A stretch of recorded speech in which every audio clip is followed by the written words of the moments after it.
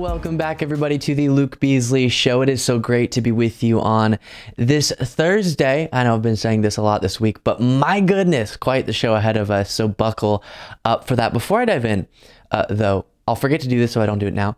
We have merch at lukebeasleymerch.com, so check it out. I'm holding up for our video viewers a mug that has the show logo on it, and that's kind of the design of all the merch. Just simple logo, so you can wear it and not be making some big statement or anything like that on my behalf. But right now I got my mug with some electrolyte solution in there. I was feeling not electrolyted this morning, if you know what I mean.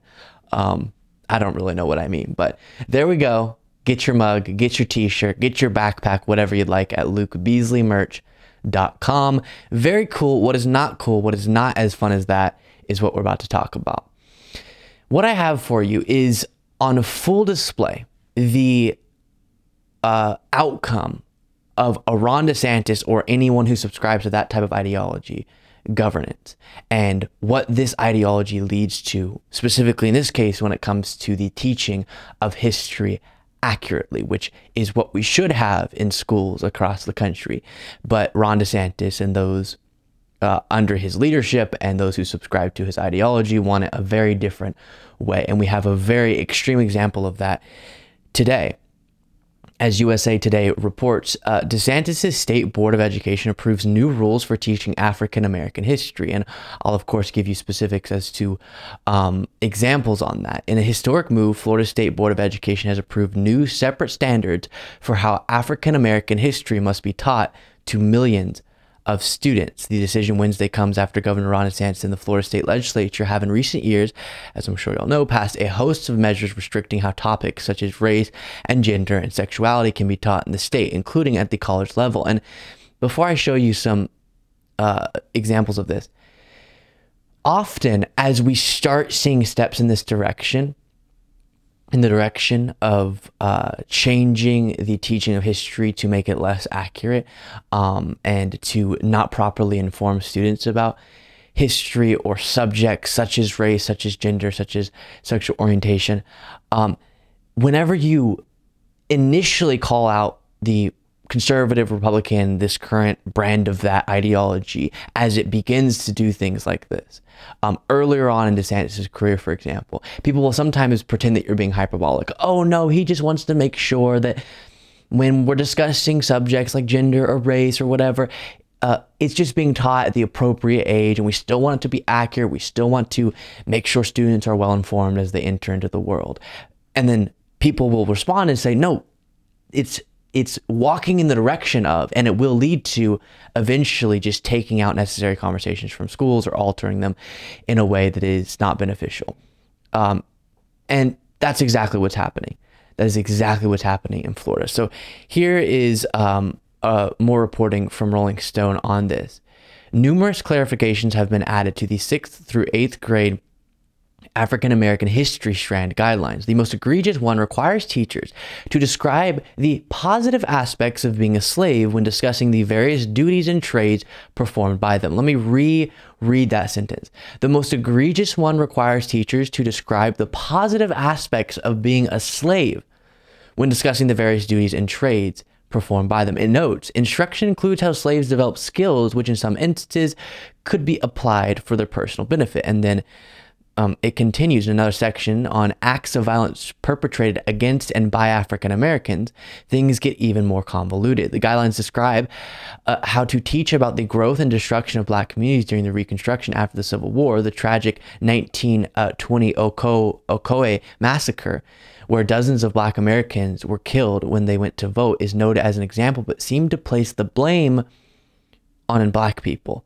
And as I was reading about the Ocoee massacre portion of this alteration to how this is taught, it did structure in a way that was kind of a both-sidesy conversation to the violence. When, if you're not familiar, this was Black Americans trying to vote and that prompting a massacre of Black Americans by white Americans. And so to tell that in a both-sidesy way is incredibly dishonest and inaccurate and not giving students, as schools are supposed to do, the information they need to be informed and to enter into the world as an informed adult eventually. And then I have for you here from CNN some reporting on this. Please table this rule and revise it to make sure that my history. And this is playing a clip, and then we'll get to the response from the CNN hosts, playing a clip of an individual speaking out against this.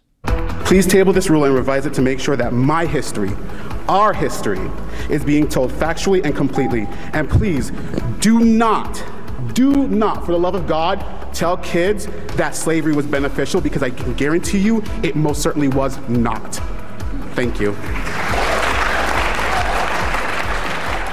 Education and civil rights advocates are slamming new Black history teaching standards in Florida. Under the new rules, middle school teachers must now include lessons, quote, how slaves developed skills, which in some instances could be applied for their personal benefit. CNN's Athena Jones is here on this absolutely bonkers story. These changes are incredibly I don't hear bonkers too much on CNN. These changes are incredibly controversial, obviously, but they're also not correct. Right, it's inaccurate, it's ahistorical. Critics are calling this a big step backwards and saying it's a disservice to Florida students because they're not going to learn the full truth and the full accurate truth of American history. And this is, of course, the latest development in ongoing debates over how to teach kids about Black history. You mentioned one of the most shocking examples for middle school students saying that slavery was beneficial. It's an odd thing to say about a group whose labor went uncompensated for generation upon generation. Here are some of the other examples we can put them up on the screen, of things that are involved in this curriculum. One of them is the teaching of the Ocoee Massacre. Teachers are required to mention acts of violence perpetrated by African Americans. Similar standards are applied to other massacres, the Tulsa Massacre, the Atlanta Race Riot, Rosewood Massacre. And I want to be clear here. Okay, we'll stop it there, but very, of course, accurate analysis there from the CNN correspondent. And as was also noted, a lot of civil rights advocates and many others are speaking out against this. You have, quote, these new standards are a disservice to Florida students and are a big step backward for a state that has required teaching African American history since 1994. How can our students ever be equipped for the future if they don't have a full, honest picture of where we've come from? Exactly. And it once again highlights both, in this case, the damage that will be done to the knowledge of students, but also the correct warnings from mostly those on the left, those who rejected this ideology, coming from people like Ron DeSantis, that it is just trying to do this. That's what it's pushing towards. And all the talking points that surround it and convince more moderate Americans to think, oh, maybe this isn't so bad. They were just that. They were just dishonest talking points, not legitimate portrayals of the views of people like Ron DeSantis. And I don't have a list of names for you, but all the people who are involved in the actual mechanics of making this happen. And it is really horrifying what's going on there. And we need to continue calling it out and try to eventually, and it takes work, takes activism, but reverse these actions and then continue us on a course of progress instead of what's going on with the current Republican Party's efforts. You know, I thought that I had seen Marjorie Greene already hit rock bottom, but what tends to happen with Marjorie Greene is that time and time again, I realized there was a lower rock bottom and she hits that. And that's what I have for you here. During a recent hearing relating to IRS whistleblowers, another one of these GOP stunt hearings, political stunt hearings, I should say, attempting to hurt Biden politically and portray this belief they have of a two-tier justice system. We'll get to more specifics on the hearing itself more broadly, but this is a story of its own we have to discuss. Marjorie Greene used this hearing on national television as an opportunity to show nude photos of Hunter Biden. Now, to be fully accurate, they were sort of obscured, so there were little black bars blocking out certain places, but still pretty obscene, you could say. Definitely sexually explicit, I would say. The act that is being performed between Hunter Biden and a woman is very clearly depicted there. And I'll show you this clip in just a moment. It seems like she could have potentially committed crimes doing this, so we'll get to that as well. But the desperate nature of Marjorie Greene's ambition to hurt Joe Biden politically has now led her to showing nude photos of Hunter Biden, Joe Biden's son. And before we dive into the clip, and it'll be really short because the blur, I want to keep the blur on there just for the sake of YouTube, but it kind of popped on and off while Fox News was trying to figure out how to blur this. So I'll just show a little bit where it is blurred, and then if you're interested, you can obviously go find the unblurred version yourself. If you want to see it for some reason. So Republicans, keep this in mind as we walk through this, have been telling us they're not just trying to obsess over Hunter Biden as a person, because true liberals, you're correct that he's irrelevant to our political conversation other than the accusations we're making of him being corrupt with Joe Biden, because the family member of a politician is only relevant if in some way the politician was involved in wrongdoing, or the family member themselves has power in some way. So they are in the administration, for example, like Ivanka or Jared Kushner. So Republicans have said, no, we're not just focusing on him as a person and his very admittedly troubled life, for sure. And we understand that, of course, everyone on the left accepts if Hunter Biden committed crimes, as he did with not paying his taxes and lying on a form saying he wasn't addicted to drugs when he was, to get a firearm, he should be held accountable for that. In that case, it led to a plea deal. Very typical deal for those types of potential charges. But any other possible violation of the law on the part of Hunter Biden, hold him accountable, absolutely. But how is that relevant to our political conversation? It's not, unless those crimes involve Joe Biden, and that's the link they just can't make. And we have talked so extensively about this. Even this week, we walked through the way in which these accusations against Biden are just falling apart, unraveling, and the GOP seems to be getting repeatedly humiliated. So within that context, now, I guess we're supposed to believe that Republicans believe what Marjorie Greene here is showing is relevant to Joe Biden's quote unquote corruption, or what they're saying his corruption is. And this is, it doesn't even, I'm not even going to give her the time of day of walking through clips of her explaining what her accusations are. But I guess here she's trying to say he was paying a sex worker or something. And that's the context in which she shows these images of Hunter Biden. And so here's just a short portion where things are kind of falling apart and they're trying to wrap this up. 3 seconds over. As long as Ms. Ocasio-Cortez can get equal time, she can keep going. I will let Ms. Greene. So there it is. For our podcast listeners, let me describe. And for video viewers, since it was blurred, picture this, okay? A nude person and another nude person doing nude person things, okay? That's what was behind the blur. And that's what she was showing on this poster board. Humiliating, completely violating to Hunter Biden, and no justification for that being shown during this hearing. And then here's an interesting element of this. The New Republic reports Marjorie Taylor Greene may have sent Hunter Biden nudes to a bunch of minors. There are laws about not doing this, and it walks through the context that we've discussed. In her desperation to prove wrongdoing by Hunter Biden, Representative Marjorie Taylor Greene may have sent his nude photos to minors. What are they talking about? Well, you can see here she wrote in an email to her, I guess the people on her email list, her constituents or anyone subscribed to the email list, and said, see, I exposed Hunter Biden and Joe Biden and all of that, with a link to a video where she's showing these images during this hearing. And it says there's no screening for age when signing up for Greene's email newsletter. So any minors who subscribe, such for a social studies project or simply to stay up to date, have now received nudes from their congresswoman. Now, I'll say again, this reporting is interesting, and the fact that she did this is absurd and vile.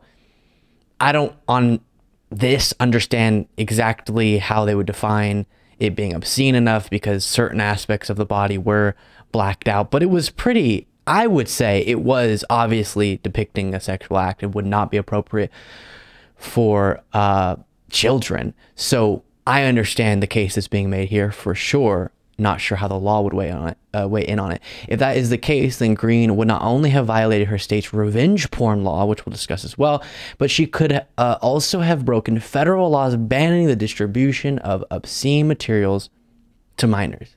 The person who's accusing the left of being groomers because they expose minors to sexually explicit content, lies, but she says it. She's now exposing minors to sexually explicit content. Pretty wild. And the other aspect of this that people are correctly pointing out is this. To support her argument, she held up poster-sized prints of Biden's nude photos, which were taken off his laptop. Not only were her actions widely inappropriate, Oversight Chair James Comer did not reprimand her, obviously, though, but she may also have violated DC revenge porn law.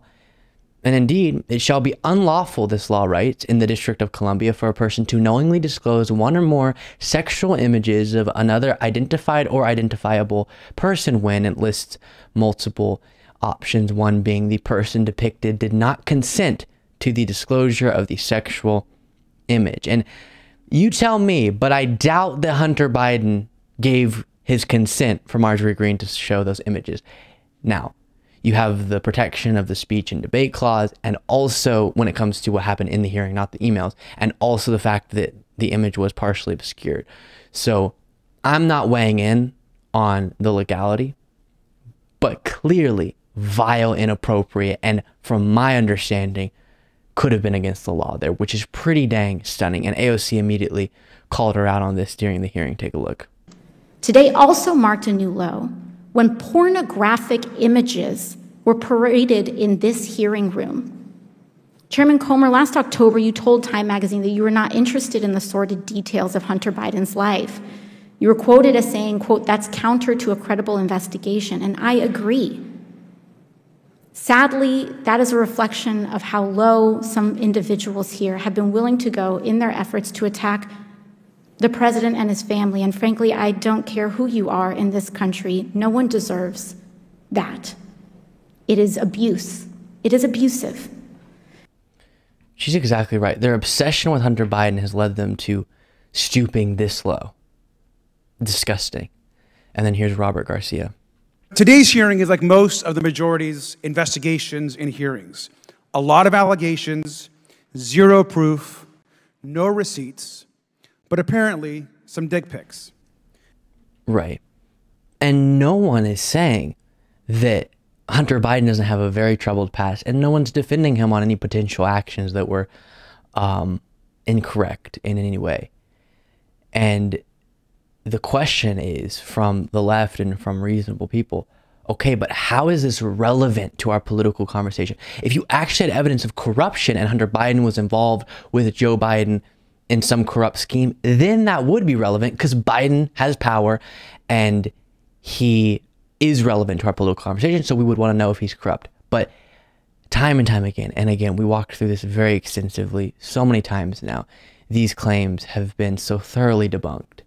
And so now Marjorie Greene and others are left doing this.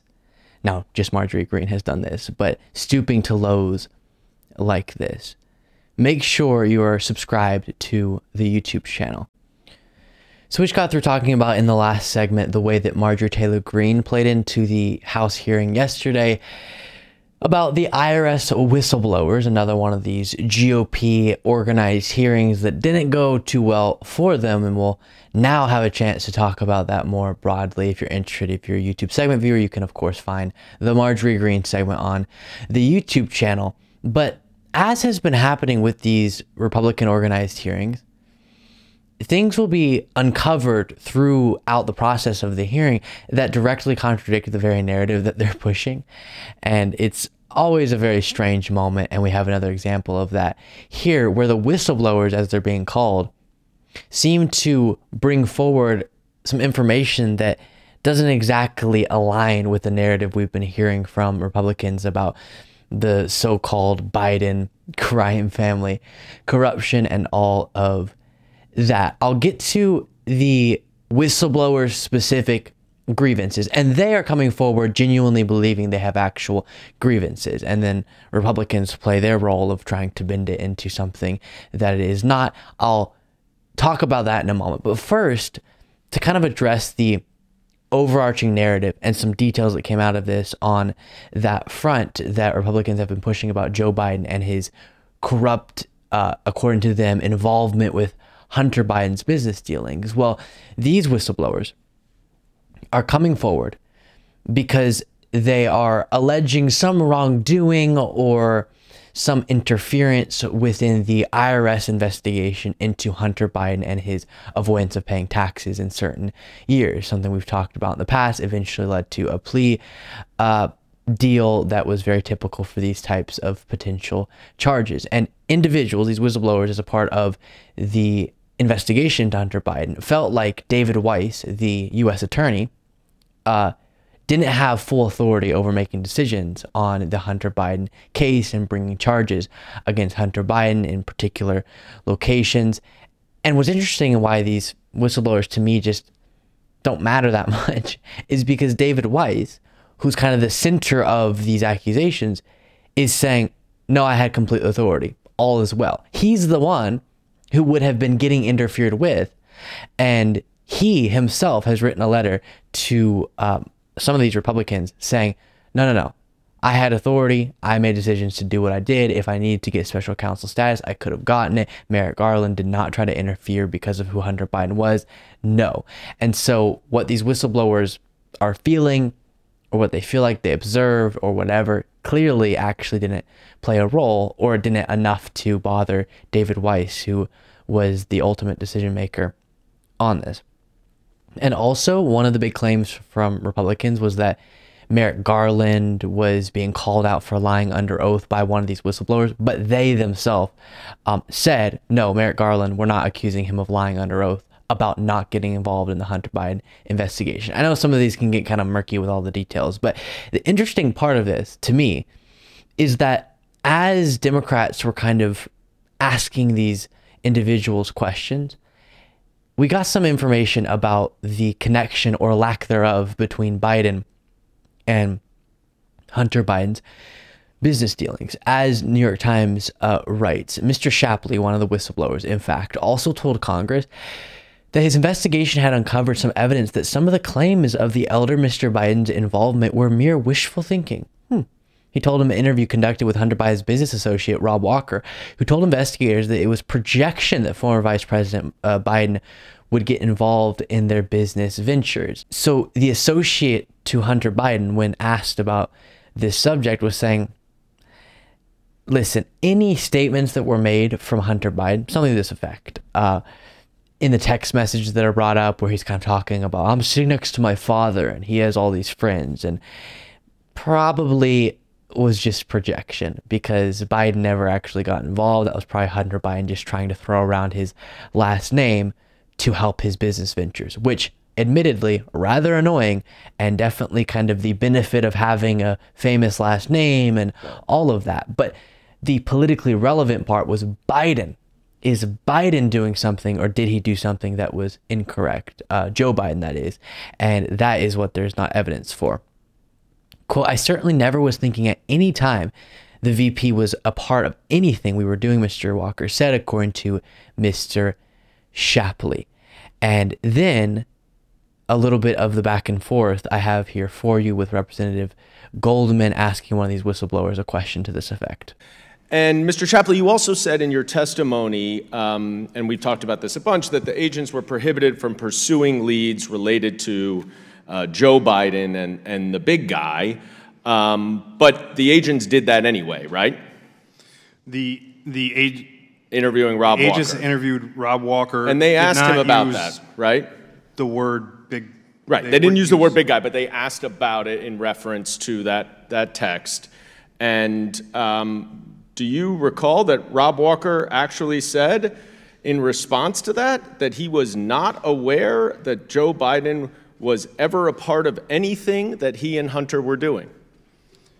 That's what the witness said, yes. Yes. And when he posted this clip, Dan Goldman said, not only did today's witnesses once again provide no evidence connecting Joe Biden to any of Hunter Biden's business dealings, they actually had proof that he wasn't involved. Any insinuation from Republicans to the contrary intentionally ignores the testimony of their own witnesses. So as they were, even though they were really supposed to be focusing on the tax-related things when it comes to Hunter Biden, and not really conducting an investigation into Joe Biden, the connection there. They kind of did anyways, in a sense, and they did look into a potential, and they did ask about a potential of a connection there, and in so doing, once again revealed what so many other people have in the past, as we've been discussing this week, a lack of evidence for the corruption that Republicans continue to accuse Biden of. Then, as to the particular claim, as I referenced earlier, coming from these whistleblowers, that David Weiss, the U.S. attorney, and this investigation was impeded in some way because of who Hunter Biden was. Again, Hunter, or I should say, gosh, I'm all discombobulated, all these names. David Weiss, the U.S. attorney, denies this. And Jamie Raskin made this point. Mr. Shapley, you testified that the critical moment in your decision to blow the whistle in the Hunter Biden investigation was the October 7th meeting, 2022, that you had with U.S. Attorney David Weiss. And up until that point, you say you were willing to chalk up the differences with prosecutors to the typical, quote, investigator versus prosecutor type thing, which is what I think this is all about. But you say on page 28 of your transcript, if I wasn't in the October 7th meeting, my red line might not have been crossed, and I think you reaffirmed that today. Now, as I understand it, what crossed your red line is that in that meeting, you understood Mr. Weiss to be saying that he did not have the authority to bring charges in D.C. or California without the approval of the U.S. attorneys for those districts. Is that right? That's correct. Okay. But in a letter that he sent to Chairman Jordan in June, U.S. Attorney Weiss stated, and I quote, "I have been granted ultimate authority over this matter, including responsibility for deciding where, when, and whether to file charges." He went on to explain that in considering charges in districts outside Delaware, usual DOJ practice would be, quote, to contact the U.S. Attorney's Office for the district in question and determine whether it wants to partner on the case. Now, if that office declined, he would request and be granted authority to bring the charge himself. We'll stop it there. And we did cover that letter when he initially wrote it to Jim Jordan. But the whistleblower there, his red line, as it was called, that went beyond, in his mind, the normal kind of investigators wanting charges to be brought. They uncovered information, and the prosecutor knowing, well, but I would have to actually prove that case in a court of law, and no, I'm not going to bring those charges, I'm going to bring these, or I'm not going to bring any, or whatever. That normal conflict is perfectly acceptable and the complete norm, as was a point highlighted during this hearing as well. That it was more than that, is what this guy was saying, because of his impression that David Weiss at some point expressed his lack of an ability to make decisions on getting the special counsel status if he wanted, or bringing all the charges that he wanted in whatever jurisdiction that he wanted. And David Weiss has since said, I guess if that was your perception, not these exact words, but then you misread the vibes I was giving off, because no, I had complete and total authority. And this is a Trump appointed U.S. attorney who Biden explicitly, even though this isn't the norm, he totally could have gotten rid of him, kept this U.S. attorney in place, left over from the Trump administration, to make sure he didn't interfere with Hunter Biden's investigation, because he knew it was going on. So keep the Trump appointee in power and don't interfere with that investigation. And still they're accusing Biden and his DOJ and Merrick Garland, all that, of interference. You really can't win for trying when it comes to the GOP and Democrats. So there's that, yet another unsuccessful hearing for Republicans. Well, apparently Republicans don't want to give me the ability to talk about anything on the show other than the hearings that they're holding constantly, because we have another segment about another hearing that was held yesterday or today, very recently, within the House of Representatives. This one was the RFK Jr. hearing. Now, it was a broader thing about something, but the notable part has to do with RFK Jr. And it was supposed to be highlighting, I guess, his victimhood as someone who's been censored, all the things we hear way too much of. And the Republicans were bringing him forward as a witness to tell his story. Okay. If you're not familiar, by the way, RFK Jr., Robert F. Kennedy Jr., he is running for president as a Democrat for some reason, even though it doesn't really fit. Sure, on paper, he has some technically left of center views, some liberal views, but he is most notable and dangerous for his detached from reality conspiracy theories on various subjects. And Democrats were obviously interested in pointing that out during this hearing. And so they would bring up to him, hey, you believe this. And then he would do this bizarre thing. I'll show you this back and forth that happened multiple times during this hearing. I'm trying to think of the term of what he was doing over and over. Lying. That's what it's called. He kept lying because he would be just expressed back to him things that he believes, and then we'll go, I don't believe that. And it was pretty wild to watch. I don't know why this guy is running for president within the Democratic Party. He really should not be. And it just seems to serve as an attempt to threaten Biden's candidacy. So here is Representative Wasserman Schultz pointing out one of the detached from reality beliefs that RFK Jr. has, and him going, no, I don't have that. See that? You're trying to rewrite history here. A few months ago, Mr. Kennedy, you compared COVID public health policies to barbaric, murderous tactics of Nazi Germany, saying that Jewish people in Nazi Germany had more freedom than Americans facing COVID health restrictions. In hindsight, Mr. Kennedy, do you reject this absurd and deeply hurtful and harmful comparison, or do you still stand by it? Congressman, what you are saying is a lie. I missed that originally, Congressman. Come on, RFK. You said it. Junior. No, I did not. I never contained. Okay. I never, ever Mr. Chairman, I'm happy to enter into the record when Mr. Kennedy said that. I reclaim my time.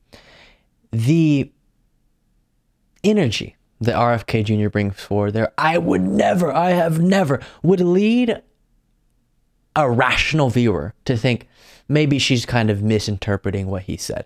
But indeed, at an anti-vax rally in D.C., I think this was early 2022, he said this. Even in Hitler's Germany, you could cross the Alps into Switzerland. You can hide in an attic like Anne Frank did. I visited in 1962 East Germany with my father and met people who had climbed the wall and escaped. So it was possible. Many died doing it, but it was possible. Today, the mechanisms are being put in place that will make it so none of us can run and none of us can hide. Talking about mandates. I hate too when people do that, and I have more examples of this for you. When people will make a comparison like that and then pretend like they weren't making a point by making that comparison or by saying the things they said. To go, Nazi Germany, at least there were ways to get, this is what he's saying, don't clip me there. At least there were ways to get out, escape. But now there's not going to be any way to escape. Obviously, you're saying it would be even less free and even more oppressed here. That's what you're saying. So when that's said back to you, you are lying when you pretend like it's outrageous that she said that. Then more from this exchange. Still fuels deadly violence today. Yet last week, you floated a baseless conspiracy theory that the coronavirus was bioengineered to target Caucasians and black people, but to spare Ashkenazi Jews and Chinese people. Mr.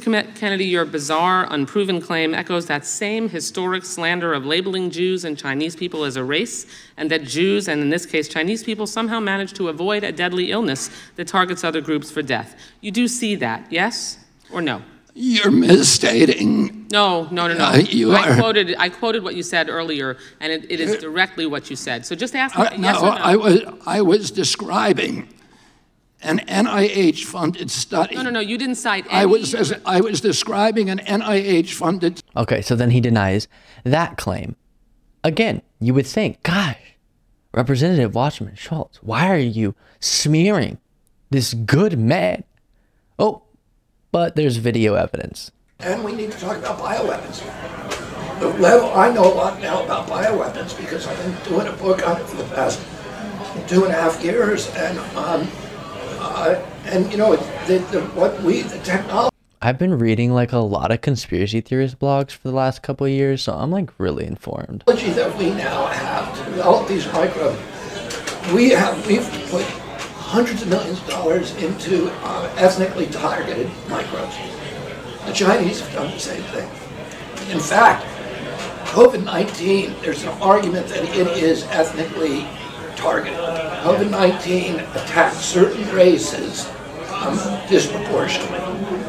The races that are most immune. Okay, then he went on to say later on in a tweet that no, he wasn't saying that it was intentionally crafted, even though he was just talking about bioweapons. Then he goes to this. I miscommunicated that. All right, but clearly it's fair to say you floated a conspiracy theory there, and you should answer for that. It is interesting in politics how often the phrase, "No, I just misstated something," is used to cover for ridiculous, outrageous statements like that. Well, you're really bad at stating things then, RFK Jr. And then he says this, "I'm not anti-vax. What are you talking about?" Inaccurate. Virtually everything, every statement that you just made about me is inaccurate. I have never advised Black Americans not to receive vaccines. At one point you say I'm anti-vax, and that's a bad thing. The other moment you point out that all my children are vaxxed. I'm fully compliant with the vaccine schedule myself, except for COVID. I took flu vaccines for 20 years straight. I have never been anti-vax. I have never been anti-vax. Quote, I have never been anti-vax. I have never, oh, this was his next quote. I have never told the public avoid vaccination. Okay, I never told the public to avoid vaccination. Rolling Stone writes, he has repeatedly insisted that vaccinations can cause autism. They can't. Claim that vaccine research was responsible for the creation of diseases like HIV, the Spanish flu, and Lyme disease. They aren't. Recently suggested that some organizations who promote vaccines should be subjected to a corporate death penalty, and compared people opposed to receiving vaccines to Jews fleeing Nazi Germany, as we already looked at there. And that's just a sampling. And if you're interested, you can find lots of video evidence to support that as well. I don't know why he even does that. I guess he assumes people will not go fact check it and just believe that all these Congress people are lying about RFK Jr., especially if that fits within their narrative. But it's so easy to realize that he's not being honest. Then you have Representative Connolly making this point. And no matter what you may think, Mr. Kennedy, and I revere your name, you're not here to propound your case for censorship. You are here for cynical reasons to be used politically by that side of the aisle to embarrass the current president of the United States, and you're an enabler in that effort today. And it brings shame on a storied name that I revere. I began my political interest with your father, and it makes me profoundly sad to see where we have descended today in this hearing. I yield the balance of my time. Yeah, agreed. And I do think he's bringing shame to his name, absolutely. And then just to put the cherry on top of his victimhood complex, he says this, that all these accusations are baseless. I've never heard of Mr. Bowles, and I've never heard of that super PAC. This is typical of the accusations against me at this hearing. They are baseless, every single one. I've been subjected to a parade of defamations. Defamation. Come on, Robert. I believe those things about myself. I wouldn't want to hear me either. And want to gag me and lock me in a room somewhere. But none of those are true, and they were all of this parade of accusations and defamations were made against me in a way that was calculated to make sure that I could not respond to any of them. Every one of them I'd like to respond to, but I was not allowed to. You did respond. You said they weren't true, and then we just showed people that they were true. Lie, lie, lie, lie, lie. RFK Jr., I have quite the suggestion for you. Here it comes. You drop out of the race, please. So we just wrapped up talking about the Robert F. Kennedy Jr. disastrous hearing where he's getting asked questions and posed different views that he has put out there in the past and then going, no, I've never said things to that effect and all these accusations are lies. Well, as this was being covered, Harris Faulkner, a Fox News host, had a moment that is so just cringy and embarrassing where she thinks she's making this nailed it point, just drop the mic point, responding to something that was said during this hearing. but is definitely not making a nailed it point, and is not saying something that justifies just dropping the mic. And it really just, it got me, and so I have to show it to you all.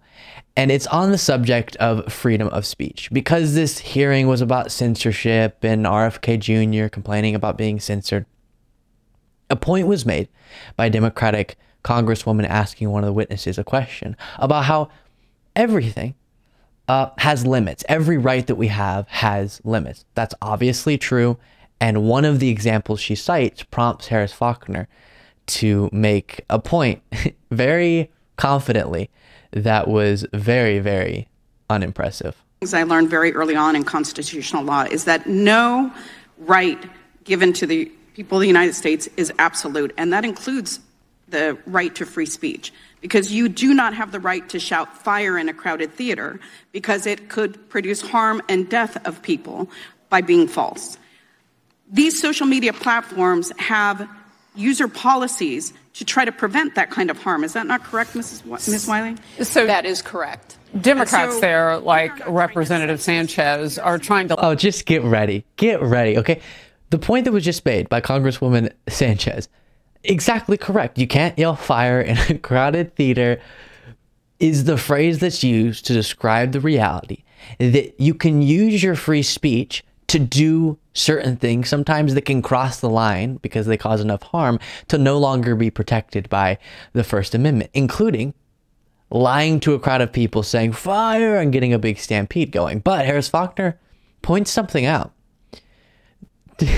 Take a look. To lay out a case to discredit the witness of RFK Jr., and of course they're doing that with my... Sorry, I know y'all want to see this, but RFK Jr. discredits himself perfectly fine on his own. Discredit the witness of RFK Jr., and of course they're doing that with Maya Wiley, civil rights attorney there, also ran for office here in New York City and worked for one of the liberal media outlets as well as a contributor. What's interesting there, though, and I'm sure she is a great attorney, Sanchez, but you do have the right to yell fire in a theater unless there's no fire. It's pretty simple the way the law works.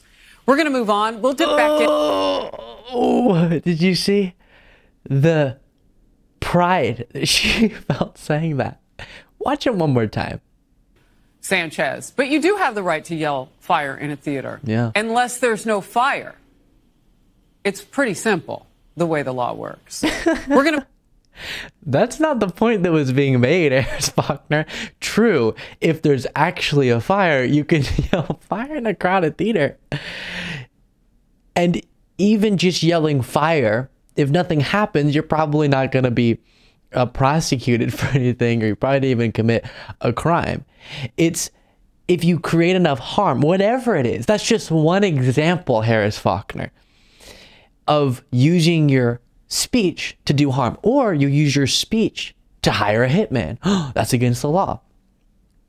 And in this example, using your speech to scream fire and wrongfully stir people up into a freak out where someone gets hurt, that can be something you're responsible for, and that could have been you violating the law.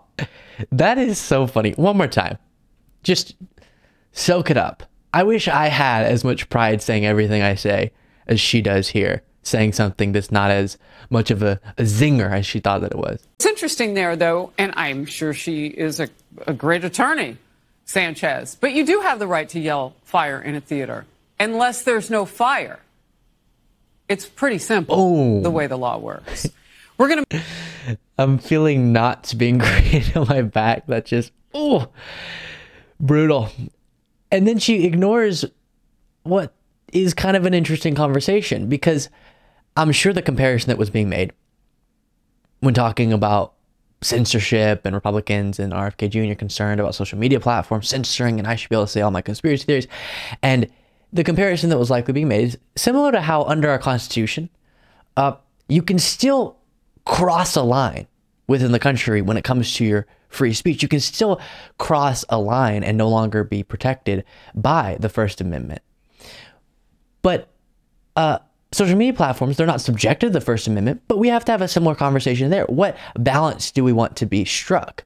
Because you do want to consider harm and minimizing harm on your platform, from people's speech, but you also don't want to over censor. And so what is that balance? Private companies can make their decisions on that, and the First Amendment doesn't apply to them as it pertains to freedom of speech because they're not the government, and the government is the one that is regulated by that. But still, we want a platform that kind of gives you some freedom to speak and then also minimizes harm, and it's a balance. And so that conversation is ignored by Harris Faulkner completely there. Democratic Congressman Ted Lieu stood up on the House floor and made a statement that's just really incredible and on point about something specifically he was responding to Speaker of the House Kevin McCarthy saying about Trump's legal troubles. But he's addressing a larger talking point that we're dealing with constantly, and he did it in a really effective fashion. And it's the talking point of, if they, the radical left, Marxist, communist, fascist, can go after Trump, then they can go after you. And Trump's just standing in the way of you being indicted. And he's the hero and the victim. And Ted Lieu points out, I guess when you say they could go after you like they're going after Trump, and the fact that they're going after Trump proves that they could go after you. Yeah, if you do what Trump did. Exactly. You're exactly right. And I like the way that he broke this down. Take a look. Recently, Speaker McCarthy stated that if the Department of Justice can prosecute Donald Trump, then, quote, they can do that to any American, end quote. Speaker McCarthy is absolutely correct.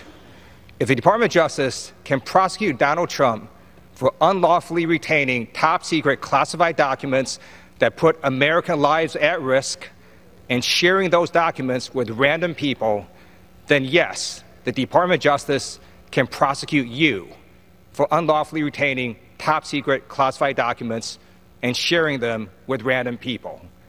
Because you are not above the law, and neither is Donald Trump. Exactly right. If you do all the things that Trump did, we should all want you to be held accountable under the law. Of course, of course. If you held on to national defense secrets, and then after multiple requests from the government, demands from the federal authorities, did not turn these documents over, and then lied to federal authorities, conspired with your staffers to keep the documents out of the hands of federal authorities, and then after saying that you didn't have these documents any longer, they found them after a lawful raid, indeed, you should be prosecuted for that too. And so many of these perceptions of the Trump indictments, in particular the classified documents one, and then we're waiting for the upcoming second federal one, is just perceiving it all backwards. Because one of the other talking points is this shows the justice system is broken, Trump's prosecution. No, it shows that finally it's actually working when it comes to powerful, influential people like Donald Trump. For so long, we had a situation where someone like Donald Trump, no matter what he did, to an extent, he would be able to get away with it in so many cases, much more often than someone who is less powerful and less prominent would be able to. That's not happening here. When we say no one should be above the law, that's what we're seeing play out with Donald Trump. And that is good. That is the justice system actually working here. And it's really sad because people buy into this. And when I talk to Trump supporters at rallies, you can see in their face, they have this emotional buy-in to the idea that Trump's standing in the way of their own harm, of them being harmed. And they think that he's this incredible hero victim, and it's just wrong. And then he's grifting them out of money to pay for his legal defense and his legal fees and all of that. He's grifting them and making them think that he's serving them. It's ridiculous and so sad and enraging. But that's what we deal with. And so at least we have people like Democratic Congressman Ted Lieu to call it out. During a recent interview, Republican Senator Lindsey Graham made quite the case for why Republicans should get back, not actually, the majority in the Senate. And I want to show this to you. Imagine this sounding good. Imagine this sounding appealing, what Lindsey Graham is about to lay out. So he's saying, all right, right now Republicans have the majority in the House. We should get it after 2024 in the Senate. Vote us in. And why? Because we're going to do this. Take a look. Yeah, I think if you're worried about the slide to socialism, you're not crazy. If you believe there's a two-tiered justice system where the Bidens get away with stuff and they come after Trump and make stuff up, the dossier was fake, the laptop was real, you can't trust FBI, DOJ anymore. Well, what to do about it? If we have a Republican-controlled Senate, just 2 more votes, then we can stop all the crazy stuff. You know, Grassley be in charge of judiciary, I'll be in charge of budget. We can call these people into the Senate. What happened to the allegation that Hunter and Joe Biden had a conversation with a guy in Ukraine, a Burisma gas official, about money? It was investigated and is still being investigated, left, right, forward, backwards, and evidence hasn't been brought forward to prove what you're saying. And the guy who was investigating this for quite a while, a Giuliani crony, who was trying to get this dirt for Trump's campaign, proving the allegation that Lindsey Graham is referring to there, wrote a letter to James Comer saying, dude, I tried to find evidence of that. There's no merit. It's a goose chase. Where did it go? How did it get disposed of? I can't ask those questions until I'm in charge. So if you want to have an insurance policy against socialism and accountability, make sure we win the Senate in 2024. Indeed. So the normal stuff about socialism, but then he says, essentially, hey, you know how House Republicans got the majority in 2022 and took over in 2023, and everything that they've been doing has pretty much consisted of politically motivated attacks against Biden and the DOJ and running interference for Donald Trump and investigation after investigation, hearing after hearing, proving nothing, wasting time, and not addressing actual issues for the American people. We'll do that. We'll do more of that. Which, to contextualize this, just today, I've had 3 segments about Republican-led hearings, just from the last 24 hours. And that is all they're doing, it seems, within Congress. They're not actually trying to address real issues, meaningful issues in the lives of their constituents. It's all these political stunts trying to further their political ambitions by targeting Hunter Biden and Joe Biden. And again, it would be okay if they actually had something to go off of, actual corruption that was a concern, but they haven't proven anything. It's been absurd. And it's been a waste of time. And Lindsey Graham is putting forward the selling point to the American people of, we'll have that going double time. If House Republicans keep the majority and we get the majority in the Senate, that's all you will be hearing about. Doesn't sound good to me. Hopefully the American people agree. Thank you all so much for watching and listening to today's show. I will see you tomorrow.